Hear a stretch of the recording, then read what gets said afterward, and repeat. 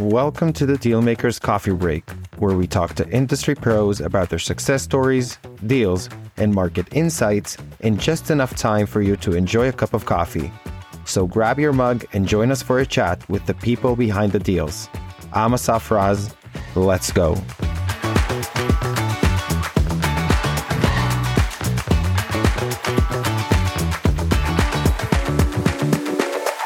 Welcome to another episode of the Dealmakers Coffee Break edition. So this is Marc Hershberg. He's the managing partner and CEO of Topaz Capital and general partner in Topaz Ventures. Please take it away. I'm not going to talk too much. Tell us about yourself, your history, what you're doing today, and we'll continue the conversation from there. Sure. So first of all, thank you for having me. Really, it goes way back with you guys to meeting Bar. 2+ years ago now? Through all my buddies in New York real estate, and I can just tell you, it left an impression on me, and it left an impression on many of us in the industry. So it's amazing to see how far you guys have gone, and to see that my alma mater, Marc A Ventures, is involved with you guys, and a lot of folks in the industry. So it's really nice to see a lot of close friends and individuals involved. So with that said, I would love to talk a little bit about what's going on today. I mean, we're seeing. I don't want to saturate the insurance conversations, because that's really unique to the Southeast, and this podcast is more wholesome than that. And yet, I do want to touch on, what could happen, right? So, what we're looking at right now is an environment where our more sophisticated family offices are saying, hey, we want to keep some dry powder for opportunities that are more devalued than it is today. And then we have other, sophisticated investors and family offices and institutions that are saying, well, that's actually not quite our plan. We want to deploy capital, but we're going to deploy it a little bit on the credit side. So there's been a credit shift where people are saying, okay, I want to step into a senior position. So we've seen a very large shift from equity to debt amongst investors, not necessarily ours personally, but across the space, across the industry. So that's been an interesting shift, going to debt when equity seems few and far between in terms of deal flow and in terms of, deals that could pencil. Now, what I do think is happening is that, the trees are starting to, kind of shake some of the leaves off the tree, if you will. We're starting to see a little bit of the guys that are holding on for as long as they could have are now finally saying, well, you know what, my time is running out.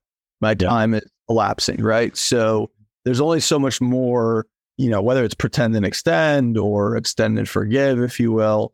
All those approaches are really not so much applicable to those individuals that have stepped into position now where they are seeing not only their interest rates hard to take out their financing, they're also seeing it hard to sell their asset, because selling in today's environment in a buyer's market is very difficult. Not to say that you don't get lucky and you don't get, really good buyers for certain assets in certain locations where people are more aggressive and find the right buyer with a very peculiar need. What I am saying is rather that there is an overarching sentiment in the market whereby if you're able to hold, you hold. And if you're not, sell right away, because we don't think it's going to get so much rosier in the near future. We think rates will kind of stay in this 5+% range. We don't know exactly where, but we do, to quote Jamie Dimon, it's plausible that we do stay in a higher, quote unquote, high interest rate environment. Historically speaking, it's environment. It's where it should be, kind of, right? Right. And if you look at a 100-year historical average, I was looking at this fantastic chart yesterday, very, very fascinating chart. And it was showing 100-year averages at 6.5. So even the average, we're still below the average by 175 pips, according to the agencies. I'm talking Fannie Freddie. You're talking about 5.75, 5.8, 5.9 on all in rates with a 180, 190 spread, right? So you're seeing rates still be within, call it tighter rather, of a tighter than the historical 100-year average. Now, with that said, obviously the economy, we all know, right? The economy here is is definitely stronger and more sophisticated. The banking systems are more sophisticated than they were 100 years ago, right? So, or at least we hope so, right? Because if not, it's a little bit of it's going to be a mess. It's going to be a big mess. Exactly. Or it's a really tough pill to swallow where now it's Armageddon, but it would definitely be a mess to say the least. So that's really fascinating. I think we're going to see how that kind of shakes out. I think another element of what we're seeing in today's market is, a lot of people are just, they're scared to buy something and then find out that 6 months later, there's been a devaluation on that asset by another 5-10%. However, what I tell most folks is if you're not in the short game and you're in the long game and you have a long-term outlook and you understand the macros, fundamentals to the business, what does a 5% devaluation really mean for that individual in a 7-year period or a 10-year hold period? And it could be a 7-10 year hold period on a cash flowing deal that makes positive ROI, right? Throughout the investment cycle. And the devaluation doesn't really mean a lot until you get to the exit, right? And even then, like if you're holding it for 10 years, it's probably going to go back, right? Right, exactly. And to your point, what I also interested to hear is like, if you're in a position where, you have a 5% devaluation now, but your appreciation is baking in an exit dispo cap, I don't know, 6%, let's just say, disposition cap rate, right? Then really, what does that really mean if the market's at 5 then? Or it's at 4.5 again, or it was at 3% like it was 2 years ago, right? So that type of climate kind of inch back, these 5%, shifts in valuations are not going to make a world of a difference. Yeah. You're going to recapture it on the back end, A. And B, to your point, it's going to be cash flowing at least, let's say you go 1 year of negative leverage. Okay, fine. So 1 year you don't have positive leverage. You're not seeing good, strong cash flow. But after that, you should be able to see a very gradual, healthy cash stream. That's something that, I think we're trying to remind a lot of our investors. We're trying to remind a lot of our partners. And our partners are telling us that this is the conversations they're having with their investors as well. What are you doing right now in terms of your investment strategy? How is it maybe unique or different than what you've used to do when looking in current market, current market trend? It's a great question. Yeah, so we're primarily a multifamily household name, if you will, in Florida.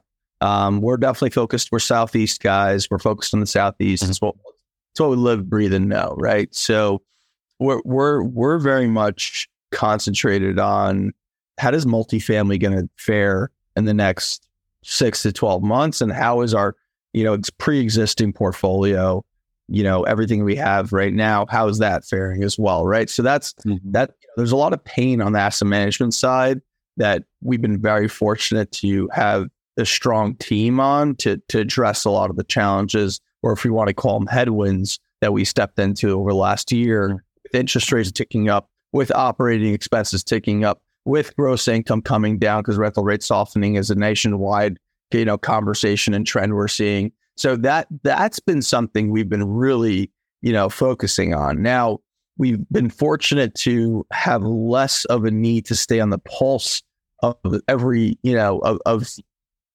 hourly decisions, if you will, on the asset management side. We've kind of stepped out of that because we're seeing, we feel like we can't say we're meeting a ceiling because we have no idea how much more OpEx could go up. Operating expenses can go up, but what we have seen is that we're above we're underwriting $10,000 a unit in expenses right now in Florida.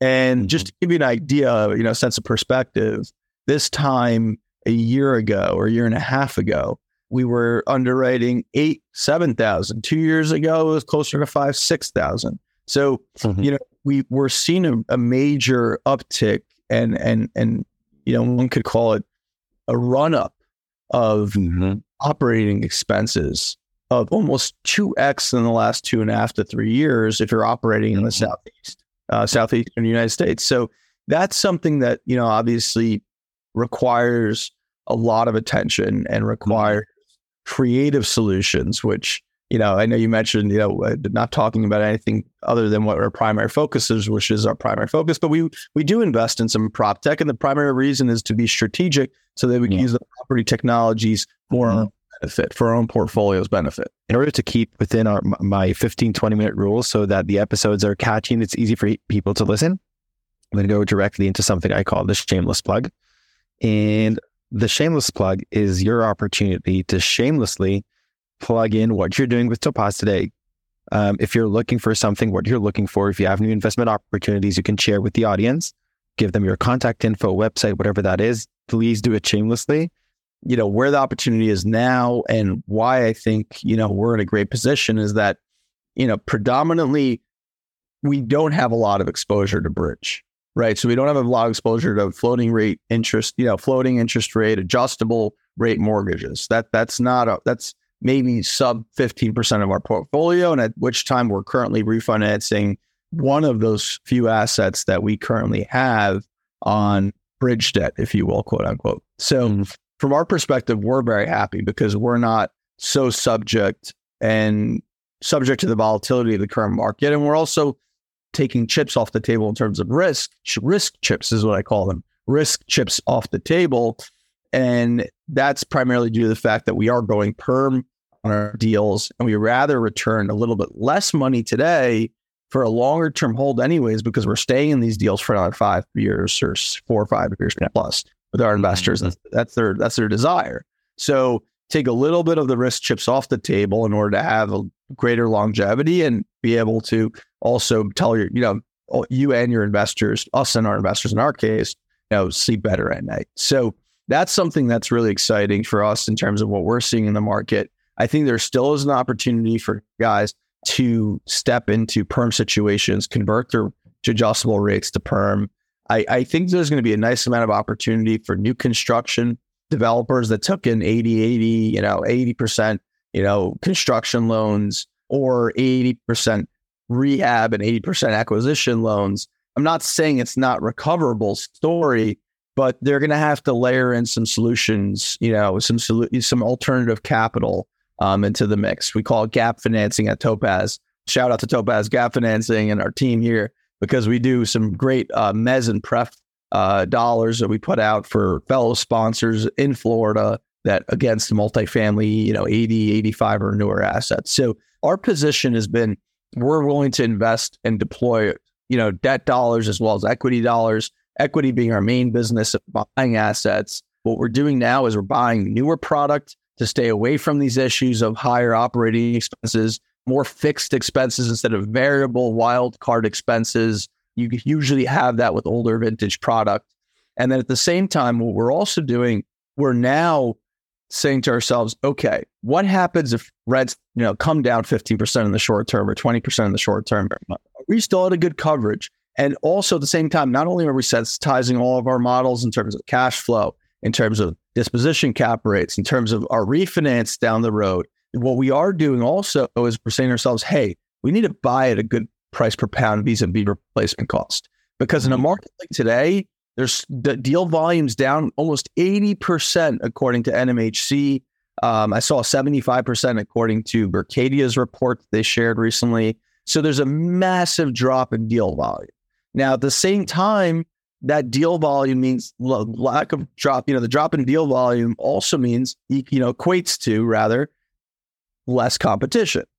And what we thrive off of is less competition in certain areas. And so we think there's going to be a good opportunity now, not only to continue deploying for, like I said earlier, those high octane, value add guys that failed to execute or just didn't execute in time, and or the construction borrowers that have already, done the hard part, already succeeded through the hard part of the project. They're already, vertical on the development. And so they need $5 million, $8 million, whatever it is, several $1,000,000 to help them get to the first CO that they need in order to get real value. And that's something that's been critically important for us, is to not only buy good deals and be there for our brokerage relationships and our types of servicing relationships, but it's also been important to be there for our fellow sponsors in Florida and say, hey, if you want to borrow our money, we're going to try to be more competitive than your mezz and pref lender out there because we understand your position better.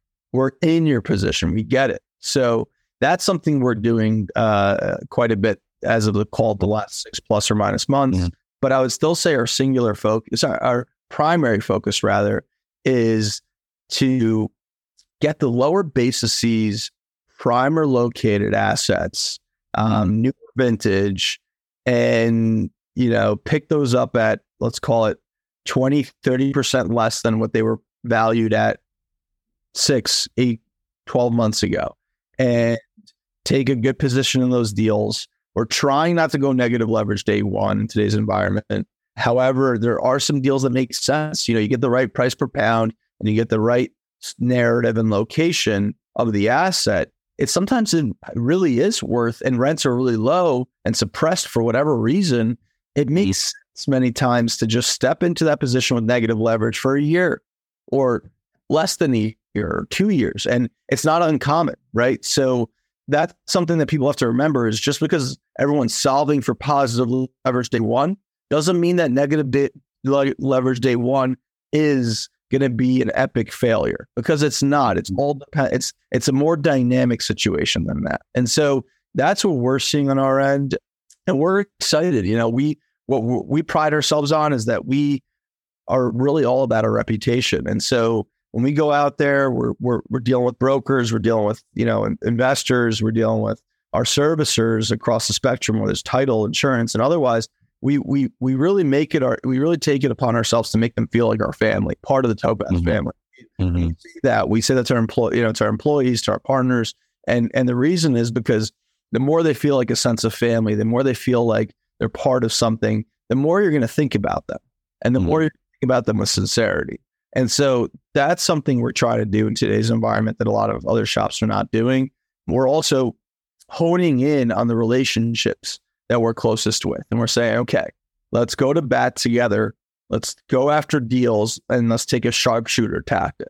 Because in this environment, for the first time in a long time, 14 years, by the way, it's 14 almost over 14 years, right? So seeing that you could actually now say, hey, broker's not so busy where he's saying, oh, I'm busy all day long. I have 100 CAs signed, 50 tours by tomorrow.